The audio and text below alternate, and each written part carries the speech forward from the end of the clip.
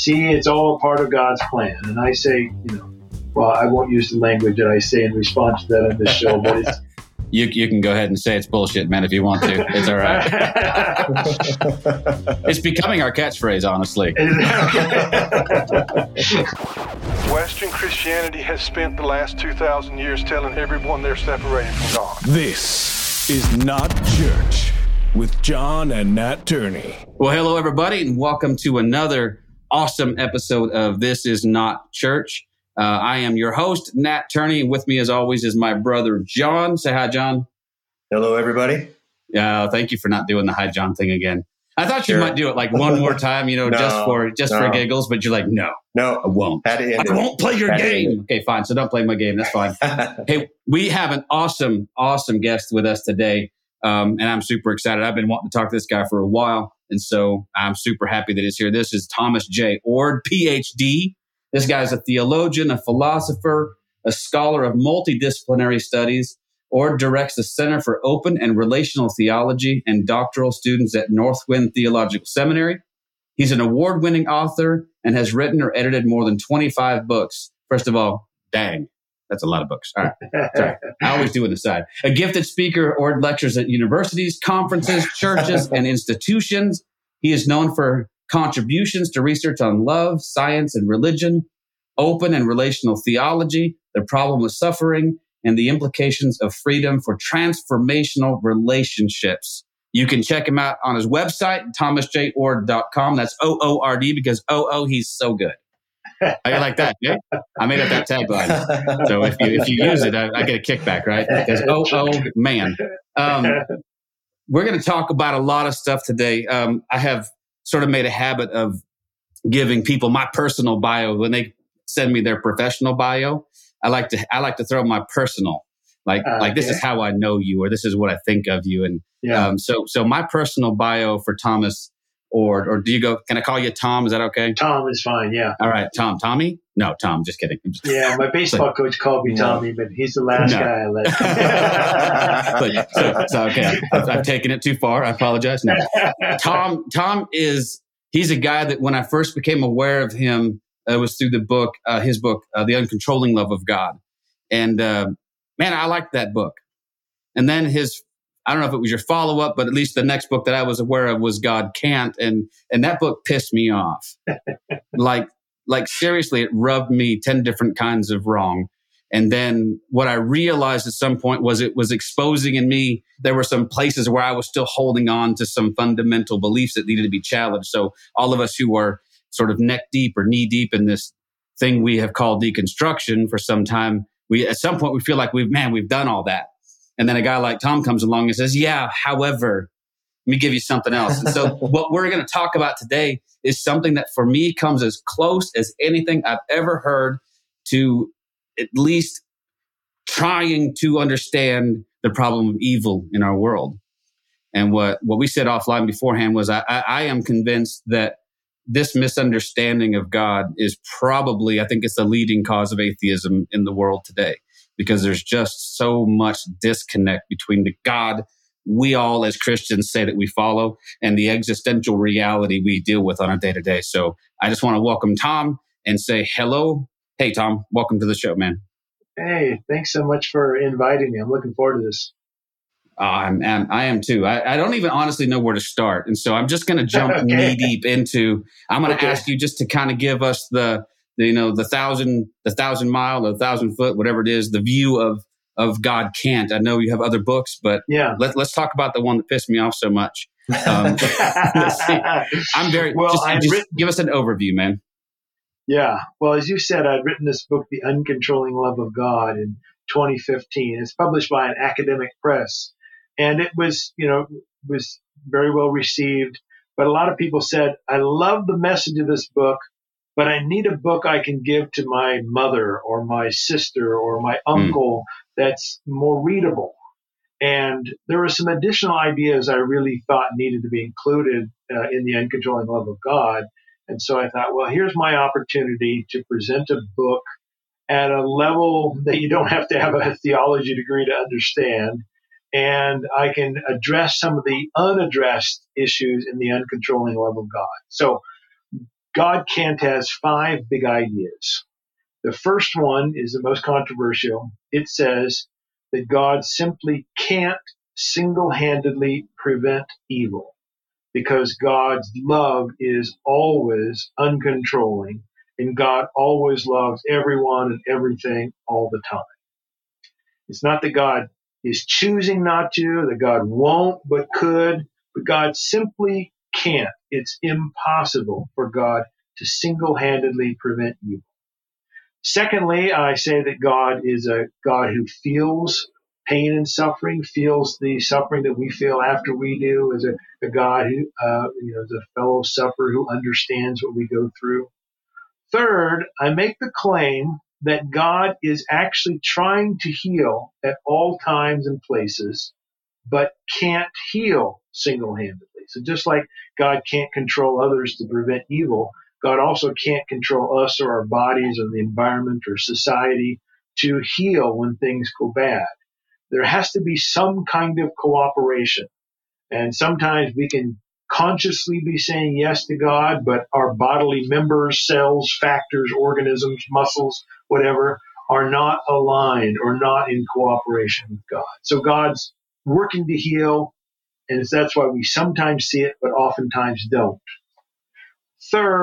Fourth big idea is that God works to squeeze some good out of the bad God didn't want in the first place. So you oftentimes hear people say, well, God allows or even causes this suffering because God's got this beautiful plan. And look, this good stuff came out of that bad event. See, it's all a part of God's plan. And I say, well, I won't use the language that I say in response to that on this show, but it's, You can go ahead and say it's bullshit, man, if you want to. It's all right. It's becoming our catchphrase, honestly. I think God works with whatever happens to try to bring some good out of it with our cooperation. But that's very different from saying God either caused the bad or even allowed the bad in the first place. And then the fifth idea is also pretty radical. It says that God really needs our cooperation for love to win, the kingdom of heaven to come, whatever kind of language you want to put about a positive future. And some people will say, well, God invites us into the journey of, making our lives better and transforming the world or whatever. But they kind of assume God has the kind of power that, if we don't cooperate, God's just going to get the job done single-handedly. My view says, nope. Love can't win in its fullness unless we cooperate. God actually needs our cooperation. So those are the 5 big ideas. Which of those ideas would you say you get the most pushback on? I think I have a guess. But number 1. Yeah, the first one for sure. So number 1. So what I found interesting is the first time, even just reading the title, my religious hackles kind of went, a little bit like, okay. Who is this guy? He's just, if I'm being honest, Tom, I have to make a confession. I'm like, he just put a provocative title on this book. Yeah, marketing ploy. He's just trying to go, hey, I'm going to read this because this guy's probably a hack. And so but the title is so compelling, I got to check it out. So if you haven't read this book, be assured that is not the case.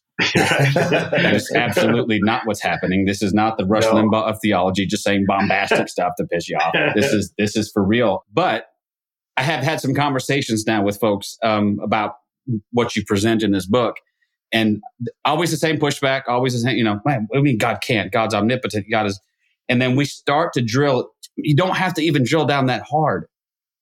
And we can come up with Bible verse after Bible verse that talks about God's limitations. So talk about some of those limitations that we know to be biblically accurate and true. Right. A couple of times in passage it says God can't tell a lie. The psalmist says God can't grow tired. In the story of Hosea, God says, I can't give up on you. James says God can't be tempted. My favorite passage, though, is the one in which the Apostle Paul says to Timothy, when we are faithless, God remains faithful because God cannot deny himself. So it's making the claim that there's things God can't do because to do them, God wouldn't be God. And I'm making the claim that God must love because it's God's very nature to love. And this love is inherently or necessarily uncontrolling. And since God loves always, everyone, all the time, from the smallest particles to the most complex creatures, God simply can't control anyone or anything, because to do so, God would have to deny God's own self. Right. And then in order for love to be love, as we pay attention to our own relationships and the people that we know who are in relationships where we see one person dominating over another, controlling them, coercing them, love me back or else, we call that abuse. Right? We call that what it is. We call the cops is what we do. Yeah. And yet for some reason we've bought this notion that God's love is like that. I was talking to my son, my oldest son, who's a very rational, logical guy and has come to a lot of this stuff on his own. Thankfully, he's just a smart kid, and he's just like, so Dad, I was taught growing up in church that God loves me and I should love him back or else. How is that not coercion? Yeah. I said, well, it's 100% coercion. Well, then it can't be love. There, you're right. Man, you're already light years ahead. You won't waste 30 years of your life, preaching a message that you will be embarrassed about. So I love your C.S. Lewis quote. You put it in there that says that C.S. Lewis, and I love to bring up C.S. Lewis because he's the darling of both, anyway, he's a lot of conservative theologians love him. Fundamentalist theologians love him too. But then he says stuff like this: not even omnipotence can do what is self-contradictory. And the point that you made, I thought was interesting and brilliant, was that whatever constraints there are on God, they're not coming from the outside, right? These are not external constraints. These are, so explain that. And then I'm going to kick it over to John for a question. Yeah. Well, especially amongst academics, but also sometimes people in church, they'll say, well, okay, God is not in control. God gives free will or something like that. And then they'll give two possible reasons. One is that God has voluntarily decided to be self-limited and give this freedom and not intervene, not take it away, at least not very often. Usually people have this view, have these caveats, but occasionally you'll have someone who's really thoroughgoing who says, no, God, is giving this freedom and God could control us, but God is self-limited and chooses not to. Well, the problem with that, of course, is that every evil that happens, you have to say, well, you mean this wasn't bad enough for you to step in and stop it? Your sister gets raped and you think, okay, God, you were self-limited and you allowed this. That makes no sense. A loving person wouldn't allow that. On the other side, however, are people who talk as if there's something outside of God that's constraining God. Maybe they'll say it's the God-world relationship or the laws of nature or principalities and powers or the devil or something outside of God. And God's like, oh, man, I'd really like to help her out here, but this thing is stopping me. I'm against that view too. My view says it's God's very nature that constrains God, because that tells us who God is. And I think love comes first in God's nature, and this love is always uncontrolling. Therefore, God simply can't control others, because to do so, as we mentioned earlier, would be to deny God's own nature.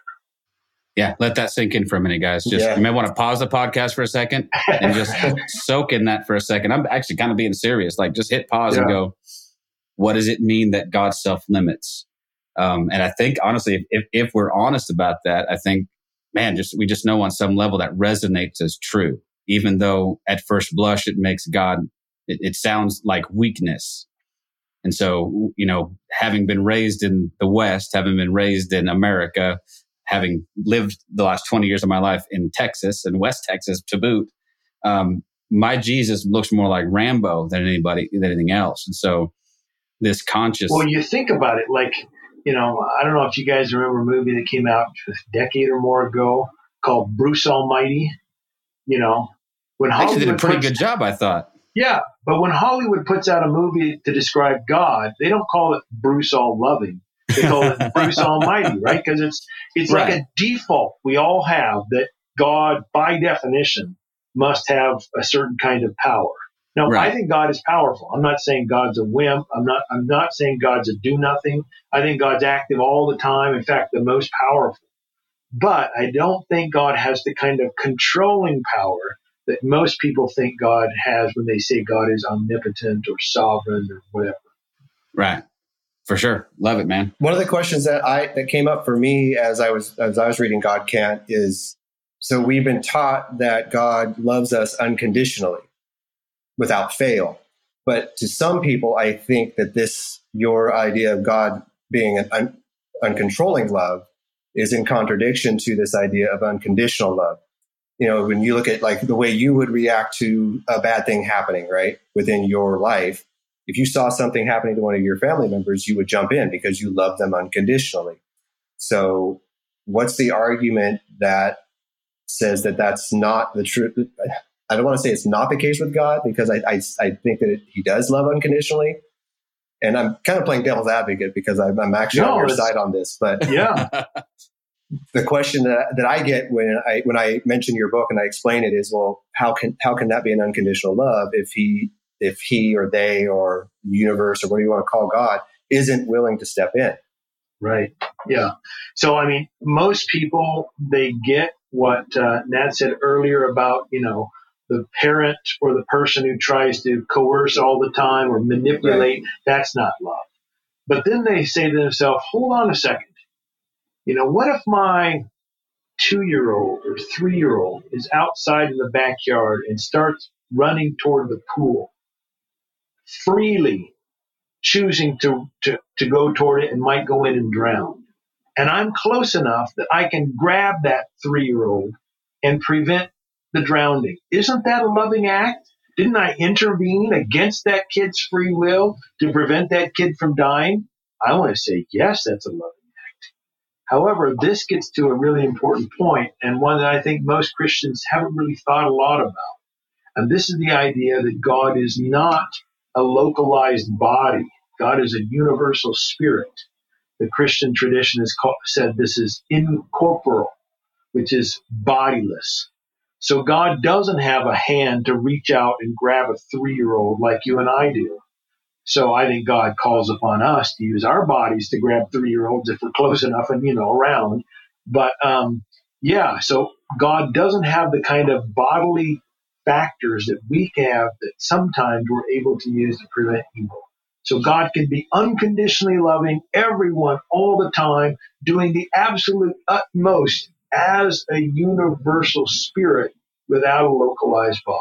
And, and before people jump and scream and yell, heresy, right? We need a heresy button like Matt and those guys have, right? Heresy! But before you do that, that's not crazy. No. Before I read it in your book, as soon as I started reading that part in your book, I immediately thought of Teresa of Avila. And I immediately thought of, because I have seen this in the churches I've attended and the places where I've spent time. And it's an especially sort of Catholic, Orthodox, very, old, traditional poem. I don't know exactly when Teresa of Avila lived, but, Middle Ages, I think. And I could be way wrong. So if I am, but that her poem that says, Christ has no body but yours. Right. And I actually have it written down. Let's read this real quick because it's good. Christ has no body now but yours, no hands, no feet on earth but yours. Yours are the eyes through which he looks compassion on this world. Yours are the feet which he walks to do good. Yours are the hands through which he blesses all the world. Yours are the hands, yours are the feet, yours are the eyes, yours are his body. Christ has no body now on earth but yours. And we read that, we go, oh man, that's good. And then when you say it unpoetically, people go, heretic. So John's right. Yeah. Sometimes you can say something poetically you can't say through prose and not have people slap you, right? Well, sometimes people will also take that prayer and they'll affirm a kind of theology called deism, which is the idea that God created the world and is now kind of watching from a distance, eating popcorn, saying, hey, boy, look how things are going, screwing up right now. That pandemic is screwing whatever. Right. Sure. And therefore they say, well, we're God's hands and feet. We got to do something because God's not around. I don't buy that. I think God is truly present and active. But if we want to literally talk about hands and feet, then I think Teresa of Avila is exactly right. God doesn't have actual hands like you and I do. But when we respond to God's call to use our hands, that we become God's metaphorical hands and feet, God's metaphorical body. Yeah. So the hands and feet of Jesus, right, is this phrase that the church likes to use. But it seems inevitably it's the hands and feet of Jesus to do things that the church needs you to do. Like, hey, who's gonna run daycare today? Who's gonna run the rummage sale for us? Hey, we need to be the hands and feet of Jesus. Be the hands and feet of Jesus, guys. Many hands make a light load, John. Right. So it seems like this idea that gets flipped on us, and it's almost like a bait and switch, right? Yeah, it can be abused for sure. It happens all the time because churches rely upon volunteers, and and I think God does want us to use our hands and feet. It's just that, especially in the in situations in which people have traditions of doing certain things in certain ways, and you got to have, like you said, someone to run the nursery or someone to lead the music, and they can use guilt and things that are not positive. Right. But also, so let me do the flip side of this, John. When we view God as an intervener, first and foremost, right?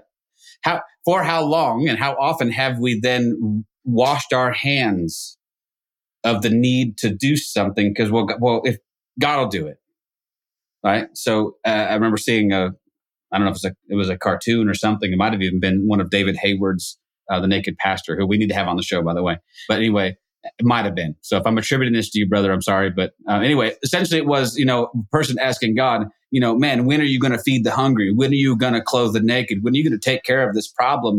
And God's response is, I was going to ask you the same thing. And so I think we've let ourselves off the hook an awful lot to do the things because this Deus ex machina thing still kicks in and we still feel like God's going to swoop in and save the day when, as Teresa of Avila aptly puts it, we are the hands and feet of Jesus for real. In a metaphorical sense, yes, but also in a very real sense that if we want to see change in the world, I feel like it's up to us to do it and not wait on our hands for God to do it. It's interesting you bring in that thing from David Hayward because I use that meme when I do public lectures, and it's one of the last ones I use for the day. And it shows, if it's the meme that I'm thinking of, it shows Jesus sitting on a park bench with another guy, and the guy's saying, exactly right. Yeah. Well, why didn't you stop all this, that, and the other? And Jesus says, well, I was about to ask you the same question. Well, that's a funny joke. If you believe in God like I do. But the vast majority of people I know think God does have the power to fix all those problems single-handedly. So it's not a stupid question if you think that God has omnipotent power to feed the hungry, clothe the naked, etc., all alone. Then you're starting to wonder, well, hey, if God can do this all alone and isn't doing it, maybe I shouldn't either because I might just be going against God's will. Maybe God does want all those people sick, et cetera, et cetera. Right. But if you have my view that God simply can't do that single-handedly and God requires our cooperation, well, then David's little meme of Jesus saying, I was going to ask you the same question, then it's a funny meme that makes perfect sense. Right. No, that's awesome, and I'm glad to know it actually was David Hayward. So I think it was. I think you're right. The second you described it, I'm like, no, that's what it was. That's what it was. I have this tendency to remember fragments of things and go like, hey, I remember like this, I think it was like this, and talking to some people, it's like, man, they have perfect recall, and I'm super jealous of that. Yeah, but me too. What you're saying makes so much sense. I wanted to talk to you about then. On the other side of your coin of a God who's self-limiting and a God who's uncontrolling is this hyper sovereignty that some people preach. And there's some guys with some large platforms who will tell you that every single thing that ever happens on planet Earth from time immemorial till now is always the active will of God. Yeah. What do you say to those people without being, too profane? Well, I think those people who want that kind of God, it's easiest for me to assess them psychologically. That is, it's easiest for me to say people who want a God who controls everything want security. Right. When things go bad, even though they don't understand it, they want to say, this must be a part of God's plan. And that feels good to them. Even when they're in the midst of massive pain. Right? I know people who are hardcore, God is in control, people who go through rotten things in life, the kind of things that make most people decide not to believe in God anymore. And they somehow feel comforted believing that God's in control. And they throw out their minds. They say, I can't rationalize it. I can't understand. It's a mystery. God's ways are not my ways. All that kind of those kind of phrases. They throw it out and they get a kind of psychological comfort and security thinking, well, this is God's plan. Now, I'm not one of those people. And most people on planet Earth that I know are not those kind of people. And I think for good reason, because I think we ought to ask if God is truly loving, then why would God not stop the crap that happens in our life and in the world? And not just little things, big things, horrific things. And the usual answer, even from sophisticated colleagues in the academy, theologians I hang out with, is usually some version of the mystery card.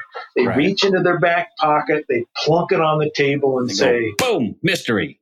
Yep, mystery. And I just want to say, come on. That's a cop-out, man. It is a cop-out, especially when they've got these really sophisticated arguments for other things about God. And I think, polls indicate what you said earlier is the case. The problem of evil is the number one reason atheists say they can't believe in God. It's number one.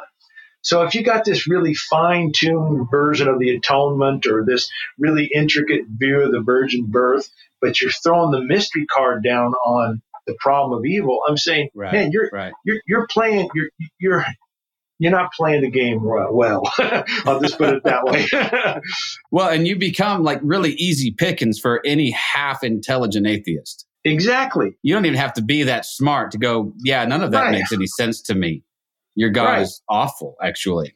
And I was an atheist myself once, so I have very strong sympathies for people who choose atheism in the name of intelligence. I respect that big time. I just don't think that's the only place you have to go. But yeah, I'm in the same place, and I have several of my friends are atheists. I have lots of, I don't even like to use that label because I'm not sure anymore what that really means. But I probably follow more people on Facebook and YouTube that are atheists because they could actually present a rational argument way more often than people like us. So,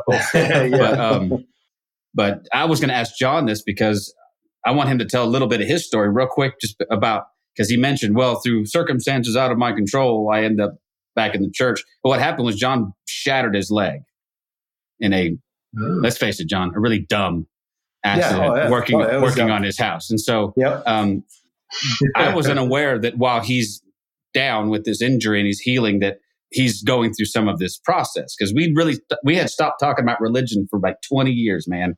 It wasn't fruitful. It wasn't constructive. And we wanted to stay friends.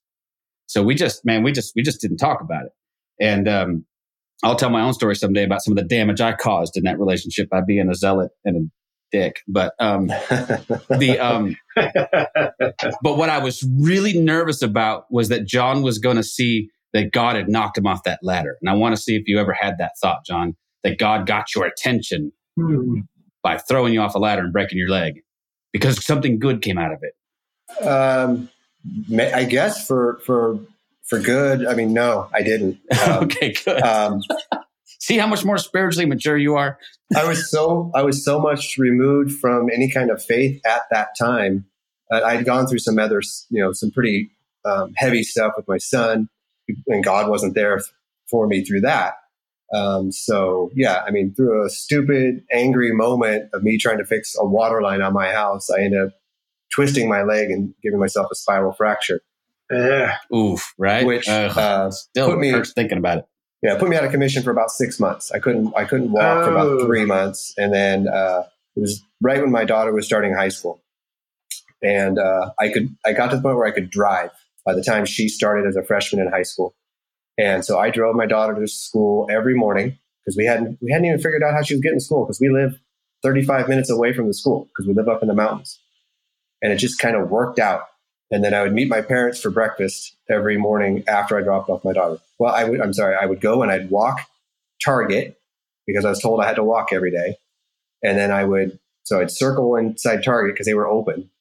And then I'd go and sit down and have breakfast with my parents. And my dad, it's funny that Nat would bring up that he would talk about C.S. Lewis in the quote, because my dad would keep asking me to read this book by C.S. Lewis.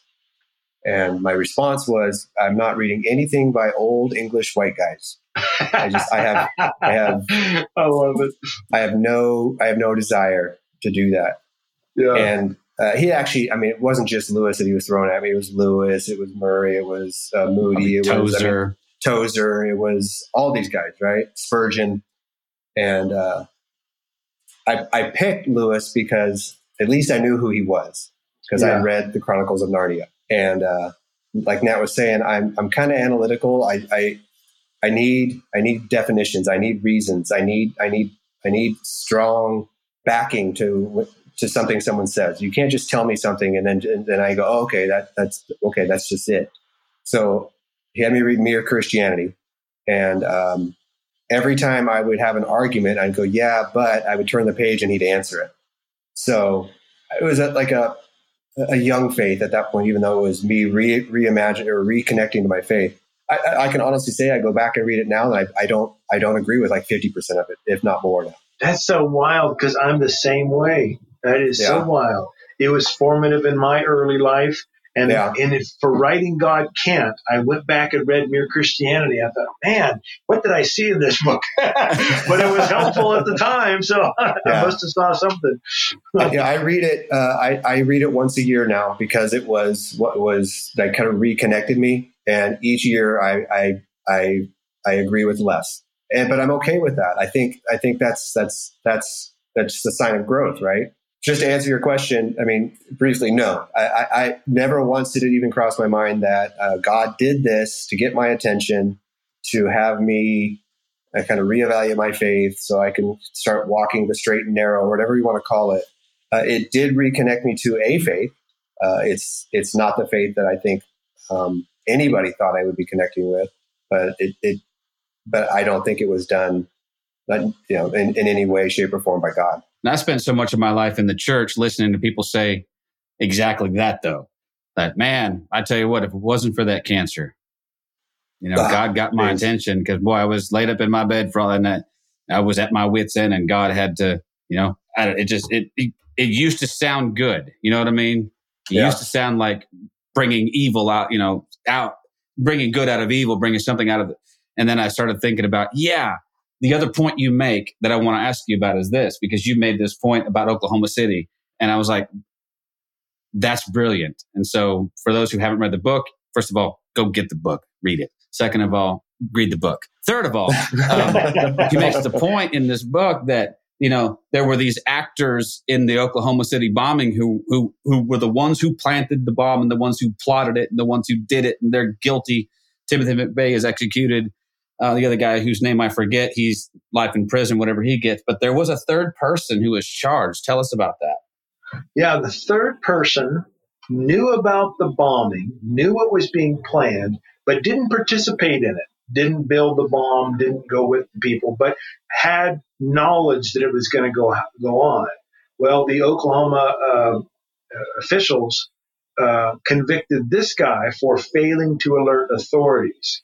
And so I use that in the book to say, look, if you think that God's, morally perfect, perfectly loving, just because God didn't cause evil, even though God knew it was going to happen, then you're saying that, this person in Oklahoma who knew about the bomb is really, is innocent. But we all know that that's not the case. If we know with, maybe not certainty, but we're confident something bad is going to happen, and we have the capacity to alert someone or stop it ourselves, then a perfectly loving person, even not perfectly loving, just a loving person. Like a normal loving person? Yes, right. And, when I hear a lot of times people say this, and I said it when I was younger too, they gave the free will defense. They'd say, well, God doesn't want to take away free will, even though God could, they think, but God wants to respect our free will. And so I will oftentimes give an illustration. I'll say, suppose that it's a summer day and I live in Idaho and there's a creek that runs behind my house, and And my kids, when they were younger, would often play in the creek. Suppose on some hot summer day, I'm in my backyard and I look up and my oldest daughter has the head of my youngest daughter underneath the water and is trying to drown her. Maybe they've been in an argument or something and, it's gotten out of hand. And now my oldest daughter is going to kill my youngest daughter by drowning her. Now, suppose I'm close enough that I could wade out into the water and save my youngest daughter. But I say to myself, hey, who am I to mess around with my daughter's free will here? I mean, I'm not causing this death. I'll just go ahead and allow her to use her freedom to kill her sister. Well, if I did that, nobody in my subdivision would vote me Father of the Year. My wife would not say, boy, that's my husband. He's such a loving guy. He just lets his daughters kill each other. And yet most people I know think that God has the kind of power to prevent something from going on and could take away freedom momentarily to stop some bad thing. But God says, well, who am I to interrupt free will? And I say, no, it's got to be more than that. It's got to be more than God is just allowing people to use their free will wrongly. I think God simply can't take away freedom or agency or even the smallest agents or smallest bit of indeterminacy at the quantum level of reality. Okay, now you've gotten into the quantum stuff. That's right. I'm out. My intellect is tapped at the word quantum. Unless we're going to talk about James Bond and the quantum of solace, in which case I'm still out. Beautiful. There's so much, man. There's so much there. Do you ever draw a distinction between free will in the abstract and like actual free will? Like there are portions of our lives that I think are so weighted down with deceit and disillusionment that I wonder sometimes how free our choices really are. And I would think, especially in terms of eternity, especially in terms of what happens after this life. Those people will say that, well, if you die and you have not accepted Jesus, God gave you free will, man. You chose hell. You chose this. And I wonder, I've had this talk with a bunch of people over the years, but at what point can we honestly say we've made a free will choice if the lenses we're seeing through are so jacked up and so messed up with all kinds of stuff? And particularly if you've come from say an abusive childhood or something of that nature. What do you think about that? I think we always have genuine but limited freedom. So we're not free to do anything. We're always constrained by our environment, by our biology, by our history, by our knowledge. All those kind of things reduce the kind of options we have moment by moment. But I do think we continue to have real options in the moment. And what is the most or best thing for some people to do might not be the best for other people to do because of other options these other people have in front of them. So I think we're genuinely free. Now, the question about the afterlife is one that I'm very, my view is, again, I was going to say unorthodox, but that's probably not the right word. At least so your view is orthodox. There you go. which is, as we've discussed, is the new heresy. That's right. So I like to think that there are basically three major ideas about the afterlife, and I want to propose a fourth idea. The most common one, the heaven and hell one, that God sends some people to eternal conscious torment. I just don't even think that's even a viable option. I don't think it's in the Bible. I don't think a loving God would do that. So, I just think the traditional idea of hell just makes no sense and no one should believe it. So I'm going to just take that one right off the table. Second one is annihilation. It says that, God is either going to resurrect everyone and then destroy the unrighteous, annihilate them, or God is only going to resurrect the righteous and just passively let the unrighteous stay dead. Right. So the sort of conditional immortality thing, right? Yeah. I don't like that view either because it sounds to me like God just gives up on people. God says, Jennifer, I gave her 3,987 chances. I'm not going to give her one more. And I think God's love is steadfast. It never gives up. It always hopes. So the annihilation view just doesn't make a lot of sense to me. Third view, usually called universalism, says, well, God's going to guarantee that everyone enjoys eternal life, bliss, heaven, whatever. I think the only way God can make that kind of guarantee is if God has the kind of power to do so. In fact, God would have the kind of power to force some people into a heavenly afterlife, even if they don't want to go. Which they would then experience as hell, right? Yeah, well, probably, yeah. But if God's got that kind of power in the afterlife, then God ought to use that power right here and right now to prevent genuine evil. So that doesn't make a lot of sense to me. It's more hopeful, obviously, but it doesn't make a lot of sense. My view, I call it the relentless love view. It says that God always, moment by moment, in everyone's life who's capable of responding, and when I say everyone, I mean other creatures, including not only humans, but other creatures as well. God always invites us to a life of love. There's always the invitation in this life and in the next, moment by moment, relentlessly. God is always offering us a life of love. And when we accept that in each moment, we enjoy the benefits of a loving relationship. If we reject it, God always invites again in the next moment. But there are just natural negative consequences that come from rejecting love. It's not like God's punishing us. It's not like God saying, well, you're saying no and I'm pissed at you. I'm going to, make you pay. None of that stuff. It's just that there are natural consequences from saying no to what's good. And I think God constantly, relentlessly, everlastingly invites everyone to that loving relationship.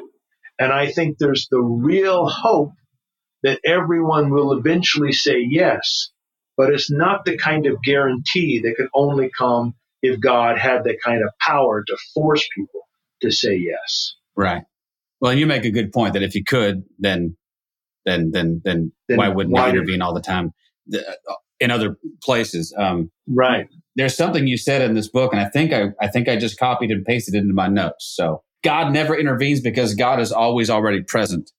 And so even maybe our sense of God's needing to intervene, it denotes a thought, or at least implies that we think at some point he withdrew. Right. And now he's going to come back. And then he withdrew. Now he's going to come back. Am I stating that? Am I stating that correctly? That's right. That's very well put. I think like in the average person on the street, their thinking goes something like this. I don't see God walking around anywhere. I don't always feel God. So maybe God comes and goes. In fact, sometimes even biblical language will give that impression. God disappeared or left the scene or something. And so the idea is, well, if God sometimes leaves, then maybe God has to intervene or interrupt, things to come in and do something. And I want to say, no, God's always already present. It's just always in an uncontrolled way. And we can't perceive God with our five senses. So we can't see God walking the dog on Sunday afternoon in the park. So then there's kind of the more academic argument, which is usually tied to a particular way of thinking about the laws of nature and science, which says, look, we have to have fully natural explanations for what's happening in the world. We wouldn't want to have a God who supernaturally jumps in every once in a while and does something. We have this, what we in philosophy we call this causal closure, that the world is a system of causes that are closed to any outside interaction. And I want to say to that view, no, God's always already present. So any kind of closure has to include God as a cause in it. So those are the two kinds of ways that people tend toward this kind of interventionist language. And I want to say we should just get rid of interventionist language. It doesn't help us. Well, the church doesn't help either, because the church does this, inviting God back into their place, in their presence, right? Or, invocations, right. Asking the Holy Spirit to come. We do it in song, we do it in sermon, we do it in prayer, and it's the if I understand it correctly, what you're saying is that's not necessary at all, because he's always there. He's never not there. Exactly what I'm saying. Yes. This has bugged me since I was in high school. I always thought this just was the wrong way to think about things. Come, Holy Spirit, come. Well, hold on a second. Holy Spirit's already here and has already been here. Here's another thing that bugs the heck out of me. Since I'm on a roll here of things that bug me. Bring it on, brother. I hate it every December when we start talking about the incarnation, as if God wasn't already around previous to Jesus coming on the scene and isn't already with us right now. I think God is always incarnate in all of reality, in all of life, especially incarnate in Jesus, yes, but always incarnate in the sense of being present and active in the world. And when we respond positively to God's presence, to God's call, then that hands and feet stuff that we've talked about earlier, but we then become vessels or reveal God's ways in powerful kinds of manners. But the incarnation, as if God did it one time 2,000 years ago in this Jesus thing, that bugs the heck out of me. I'm getting going now. I'm going to start preaching. All right, yeah. Come on, get riled up. I love it. So if I understand it correctly, then what you're saying is maybe Jesus is more of like I don't want to say a focal point, but something that we can point to and say, here is our connection to the incarnation of God. I want to say Jesus is our clearest picture of what God is like in terms of God's nature. So Jesus reveals God better than I do, for sure, better than snails do. But we don't have to say Jesus is the only revelation of God. Even the Bible doesn't say that. Well, and what you said about God's presence is something that I first read. I was reading a Richard Rohr book, Everything Belongs. In fact, I was preaching out of it for a little while for a contemplative prayer series that I was doing. And Richard makes the statement, and he said it a bunch of times since, but we're already there. Wherever there is, in the presence of God, we're already there. All that's lacking is our awareness. And so Brad Jersak says something to the effect of, okay, well, God, the light turned on, and some of us have opened our eyes. But the sun is objectively shining. The light is objectively on. The presence of God is objectively here.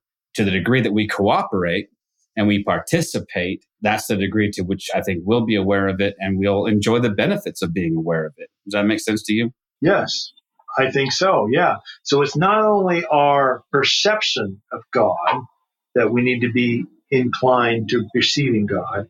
And here, let me get technical just for a second and say, I don't think we can perceive God with our five senses. I don't think we actually hear God through our eardrums or see God or taste God or smell God or touch God. However, I do believe that we perceive God through non-sensory perception. And this involves a particular metaphysics or ontology that says we have a real interaction with God at a non-sensory level. So when we say we hear God's voice, we shouldn't have to think that it comes through our eardrums, but we have this impression, this intuition, this nudge, this, still small voice, all these kinds of language we use to talk about God acting in ways that we think God is telling us or nudging us or giving us some information. So those kinds of ways of talking about God being revealed are kind of perceptive in the sense of direct. But also, when we cooperate with what we think God is calling us to do and see others do it, then we have some visual ways of thinking about, okay, that person, John, just did a loving thing. I think God is the source of that love. John is cooperating. John is revealing God's love at work in the world. So then we can kind of use our five senses in that way. Wow. Yeah. Wow. I just got real articulate. Wow. No, that's good, man. That's good. You kind of mentioned talking about contemplative prayer. So, I mean, it kind of triggered a question I had, and that is, so with this idea of uncontrolling love, how does prayer fit in? Because, growing up, I actually just wrote a blog about certain types of prayers, but a lot of our prayers are us just asking God for things. And I can only speak for myself. I can't speak for anybody else, but I have very few moments where I can say God gave me anything I asked for. So I think there's something else going on. And but it kind of connects with prayer and miracles, I think. Yeah, I think so our listeners know that there's a lot of variety of different kinds of prayers, but what we're talking about here is what most people call petitionary prayers. Right. As you said, God asking God to do something. Right. If you have a God is in control kind of view, God controls absolutely everything, man, I don't know why you pray. Like I can't get motivated to pray if I think God has predestined everything from the foundation of the world. Because I suppose if I prayed, I would have to say God predestined me to pray, but it just doesn't. I'm not motivated. Just the circle goes on, man. Exactly. Most people I know, even hardcore Calvinists, don't actually act like that when it comes to praying. They actually think their prayers are going to make some kind of difference, at least sometimes. So most of them think they have a view of God as something like this. Well, God wants us to ask and might respond by doing things because we ask, or might decide we need to ask more, pray harder, put it on the prayer chain, ask 78 times, whatever. As if God is sort of sitting back, arms folded, saying, I could just fix this single-handedly, but you got to work for it. You got to. If you just prayed that 80th time. Right. Yeah. Man, you gave up. Yeah. And that just makes no sense to me. That's not a picture of a loving God. If God can single-handedly fix things by answering our prayers and God chooses not to, when it's the loving thing, then that's not a loving God. I can't believe it. I agree. So what I find is that people, especially in the more progressive Christian circles, they see the problems with the first two models, the God who either controls everything or sits back, arms folded, and doesn't act until we beg. And they go to a third model. And that's the model that says, well, prayer doesn't really change God. It only changes me. Now, I understand why people want to go that direction because of the problems of unanswered prayer and the theology of a God who's sitting back. But my proposal is a fourth model, and it actually says our petitionary prayers make a real difference. It assumes three things. First of all, it assumes that God is a relational God, that our actions have an effect upon God, that my prayer is an action and it can have an effect on God. It may sound strange to you and people who are listening to this to think that I have to say God is relational, but the majority of Christian theologians in history have denied that God is relational. Augustine, Aquinas, Luther, Calvin, they all said God is totally unaffected by what happens in the world. I think that's crap. And the Bible thinks that's crap. So I think God is affected by what happens in the world, and prayers are things that happen. Secondly, I think we live in an interrelated world. My activities affect my body and affect others and my environment, and so my actions affect others. Third, I think God experiences time moment by moment like we do. That means that my actions in one moment have an effect upon God, and in the next moment might open up new opportunities, new avenues for action, because God has new data or new information from my prayers and the rest of the world, etc., from the previous moment. It doesn't mean that my prayers somehow make God able to control some situation. I don't believe in controlling God. But I do believe that my actions can make a real difference to God and can affect the future because God is acting also moment by moment and acting in light of what has happened in the past. So That's my view of petitionary prayer. Yeah, that's interesting because I think I would bet you if you polled 10,000 Christians and posed a question that whether or not God exists inside or outside of time, they would all say, oh no, he certainly transcends time. Yeah. So, and we have enough biblical proof text to, a day in his presence is 1,000 years elsewhere. And we can talk about how time is a human construct. But I think you would say at the quantum level, even that's probably not true. There's an objective reality to time, and that any God that created that system must also be then on some level subject to the same system. Does that make sense? I mean, I'm not sure if I may be completely out in left field, but that's kind of where I feel like you're going with that. That's where I'm going. I'm what's called an open theist. I think the future is open for God, hasn't yet been determined. In fact, God can't know it perfectly or exhaustively because it hasn't yet happened. And there's lots of biblical support for that view. It may surprise some people, but, more than 40 times in the Bible, God is said to repent, which is to have a change of mind. And I could tell tons of stories to illustrate this, but that's the basic idea. Yeah, I mean, I think I would agree with that. I mean, I've always had a hard time thinking, well, if God knows everything and knows the future, why do I even try? What's the point of trying? Exactly. I'm just gonna move forward, doing what I feel like I'm supposed to do because God already knows I'm going to do it anyway. So I'm just going to be who I want to be. If that's me being messed up, that's me being messed up because God already knows that's going to happen. And so, think about it like this: if God knows that Jim is going to rape Jennifer, and God can't make a mistake, then there's nothing that can change Jim raping Jennifer. And therefore, it sounds like Jim really doesn't have the freedom not to rape Jennifer. Now, all of a sudden, you've got people doing horrific things, but since they weren't free to stop from doing them, how should we keep them or make them morally responsible? So the whole idea of genuine freedom, in my view, goes right down the toilet if you think that God knows everything that's going to happen in the future. I just don't think the future is knowable by anyone because it's not yet a thing. Well, with that in mind, and with the idea of prayer and the idea of miracles, I mean, is it more reasonable to ask or to say a prayer like maybe asking myself to be more present and more understanding? Sure. Because I think, like you were saying, that God cannot work alone, correct? So single-handedly determine things, right? Yeah. Right.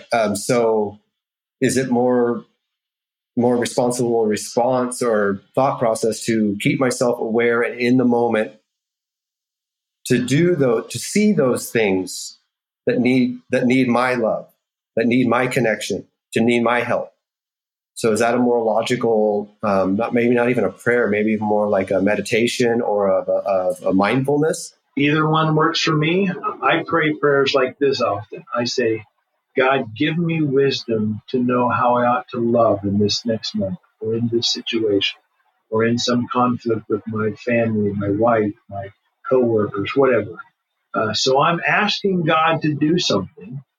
So it's a real petitionary prayer, but I'm asking for information, for wisdom, for insight, whatever language you like there. I'm not saying, God, force my coworker to do what I want done, because I don't think God can force anyone to do it. Yeah, that's great. I mean, oh man, I feel like we just got started, like we're just getting going. Man. I know. There's so much stuff that as you talk, it's like my notes just kind of went whatever. Well, let me say something real quick, because when John was asking about prayer, he quickly slipped in miracles. I wrote a follow-up book to God Can't called Questions and Answers for God Can't. And there's a whole chapter on prayer. So if you want to go deeper than what I've just said, right, you can look at that one. There's a whole chapter on miracles. So if you or the folks who are listening to that have those questions, let me recommend that book, Questions and Answers for God Can't. Great. All right. That would be, I would highly recommend. And man, I guess it's time to maybe start thinking about shutting this down, but can I tell you, I don't want to. I really don't. I mean, every conversation we have, I always feel like, I could talk for. So what it means is we've left some meat on the bone for next time, because I want to have everyone back all the time. And you are quickly becoming one of my favorite people, certainly one of my favorite writers. And I honestly, because you just are challenging the heck out of me. And I like that. I need that. I need to be, I think we all need to confront some of these things. And so we want to make sure that people know how to contact you, how to interact with you, whether on social media, if you got a website. Give us all your pertinent info. I'm pretty active on Facebook and Twitter, so if folks want to contact me there. My website, we already mentioned, thomasjord.com. It's got essays and all kinds of stuff. I also, as you mentioned in my bio, I direct the Center for Open and Relational Theology. And there's lots of really great resources there in a page called Resources, including videos and bibliographies and podcasts and all kinds of stuff that if people are interested in these kinds of ideas, they want to go deeper, they could check that out. That's awesome. And we'll link to all of that, of course, right on the podcast to make sure that there's people have access to that. And I'll leave you with the parting thoughts, John, since you got your finger on the record button. So, the only thing I want to say at the end is I can vouch 1,000% that Tom will definitely respond to you if you send him a message on Facebook or if you comment about one of his books. I don't think there's a single time where I have posted something about one of your books or posted on something that you've posted that you have not responded to me. So anybody, I really try hard to do that. Yeah. So anyone who thinks that that's, oh, well, he's probably too busy, he's not going to do that. That's absolutely not true. He's very good at getting back to us. And yeah, I mean, I'm speechless. Yeah. Is your head just not kind of spinning right now? Oh, yeah. Well, I mean, that's a good thing. I think at one point I told Nat, I was like, I think I'm becoming an Ordian. Yeah, I'm following that. Well, don't do that. After reading that book, that ain't right. Yeah. But yeah, again, I just want to thank you for spending this hour with us. It was awesome. Hey, it's been my pleasure. Great questions. And look forward to the next one, man. All right. Excellent. All right. Thank you very much. Love you, brother. Peace. Yeah, you too. Love you guys. Thank you for listening to This Is Not Church. Be sure to rate and review the podcast on your platform of choice. If you would like to partner with us, visit patreon.com/thisisnotchurch, where you will receive exclusive content such as early access to episodes, videos of upcoming episodes, and live Q&A sessions. Be sure to check out our Facebook group or follow us on Twitter and Instagram. All the links are in the show notes. We'll be back soon with another episode.